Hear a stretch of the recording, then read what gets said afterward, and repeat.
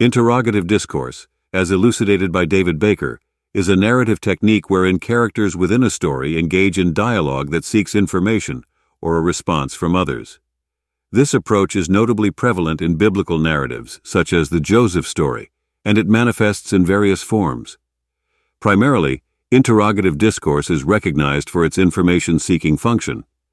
Characters pose questions to gather facts or understand circumstances, a common element in storytelling. However, the scope of interrogative discourse extends beyond mere fact-finding. It often includes rhetorical questions, which, unlike standard queries, are used to make a statement or express an opinion, typically with a negative connotation. For example, a question in a narrative might not seek an answer, but rather implicitly convey a message or judgment. In the case of the Joseph story, Baker emphasizes instances where questions serve as a subtle form of persuasion or exhortation. A question like, "Are you cold?" can imply a suggestion to adjust the temperature, thereby acting as an implicit directive rather than a simple inquiry. This subtlety in language usage accentuates the intricate relationship between the form and function of language in narratives. Also, Baker's analysis delves into the structural aspects of interrogative discourse within larger narrative texts. Such discourse is usually embedded as direct speech and is concise, often just a few clauses. This brevity means it does not develop into a full discourse profile with mainline and off-the-line elements, unlike more extensive narrative sections. Mainline elements in a narrative drive the story forward, while off-the-line elements provide background or supplementary information. In interrogative discourse, the placement and structure of questions, for example, fronted or gapped interrogative indicators, can determine their role as mainline elements in the narrative. Moreover, Baker situates interrogative discourse within the field of pragmatics, which examines language use in context. He references Nikolai Winther Nielsen's work for an introduction to modern pragmatics, especially its application in analyzing biblical texts. This pragmatic approach offers a lens to understand how language, particularly questions, can be employed in narratives not just to solicit information, but also to influence, suggest, and convey deeper meanings. Baker's exploration affirms the multifaceted role of interrogative discourse in storytelling, reflecting its power to shape narrative direction and reader interpretation. Furthermore, Baker's examination of Genesis 37:50 in the context of lists and poetry provides a detailed insight into how these distinct literary forms are integrated within a larger prose narrative. His focus is particularly on the challenges these forms pose for discourse analysis.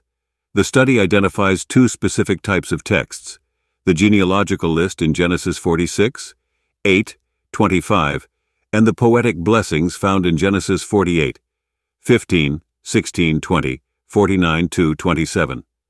Each of these genres, he argues, possesses its own unique structure that influences the progression of the text. The genealogical list in Genesis 46 is organized in a sociological and chronological manner. It methodically details the descendants of Leah, her surrogate Zilpah, Rachel and Rachel's surrogate Bilhah. This organization presents the information in a clear, structured format, asserting the relationships and lineage in a static manner. As Baker highlights, this list functions as expository discourse within the narrative, providing background and context, but lacking dynamic movement. It represents a snapshot of a moment in time, rather than contributing to the narrative's forward momentum. In contrast, the poetry segments in Genesis demonstrate a different kind of textual flow. Poetic discourse in the Bible is characterized by structural parallelism, textual condensation techniques like gapping, and often omits certain syntactical markers. Baker references the work of Ernst R. Wendland and Nicholas P. Lunn to indicate the advancements in the study of biblical poetic discourse. However, Baker chooses to analyze the Genesis poetry through the framework of prose discourse types, aligning with Eep Telstra's viewpoint.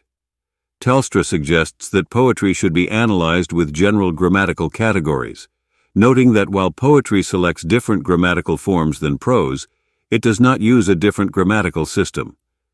Concluding his analysis, Baker acknowledges the limitations of his approach, particularly in developing a comprehensive understanding of poetic discourse.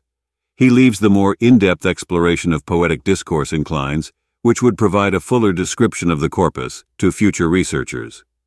This study thus offers a nuanced understanding of how lists and poetry function within the Genesis narrative, maintaining their unique contributions and structural differences from the surrounding prose. In conclusion, Baker's examination of interrogative discourse in narrative storytelling, particularly in biblical narratives like the Joseph story, reveals its complexity and varied functions. This technique involves characters posing questions to seek information or elicit responses, serving as a crucial element in advancing the plot and developing character interactions. Interrogative discourse's primary role is information gathering, where characters inquire to understand situations or gather facts. Beyond this, it encompasses rhetorical questions that are less about seeking answers and more about making statements or expressing opinions, often with a subtle or negative connotation. In addition, in the Joseph story, for instance, questions can act as tools for subtle persuasion or convey implicit judgments, demonstrating the nuanced use of language in narrative contexts. Baker points out that such discourse is typically concise, embedded within direct speech, and lacks the complexity of a full discourse profile with mainline, narrative driving, and off-the-line, background providing elements.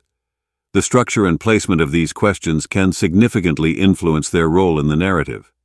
Further, Baker's work ties interrogative discourse to the field of pragmatics, as per Nikolai Winther-Nielsen's insights into modern pragmatics applied to biblical text analysis. This perspective reiterates how questions in narratives can serve broader purposes than mere information solicitation, such as influencing readers and conveying deeper, often unspoken meanings.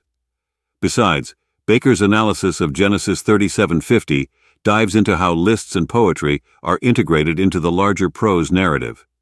He distinguishes between the genealogical list in Genesis 46, which provides static expository information about lineage and relationships, and the poetic segments in Genesis, which exhibit a different kind of textual flow characterized by structural parallelism and textual condensation.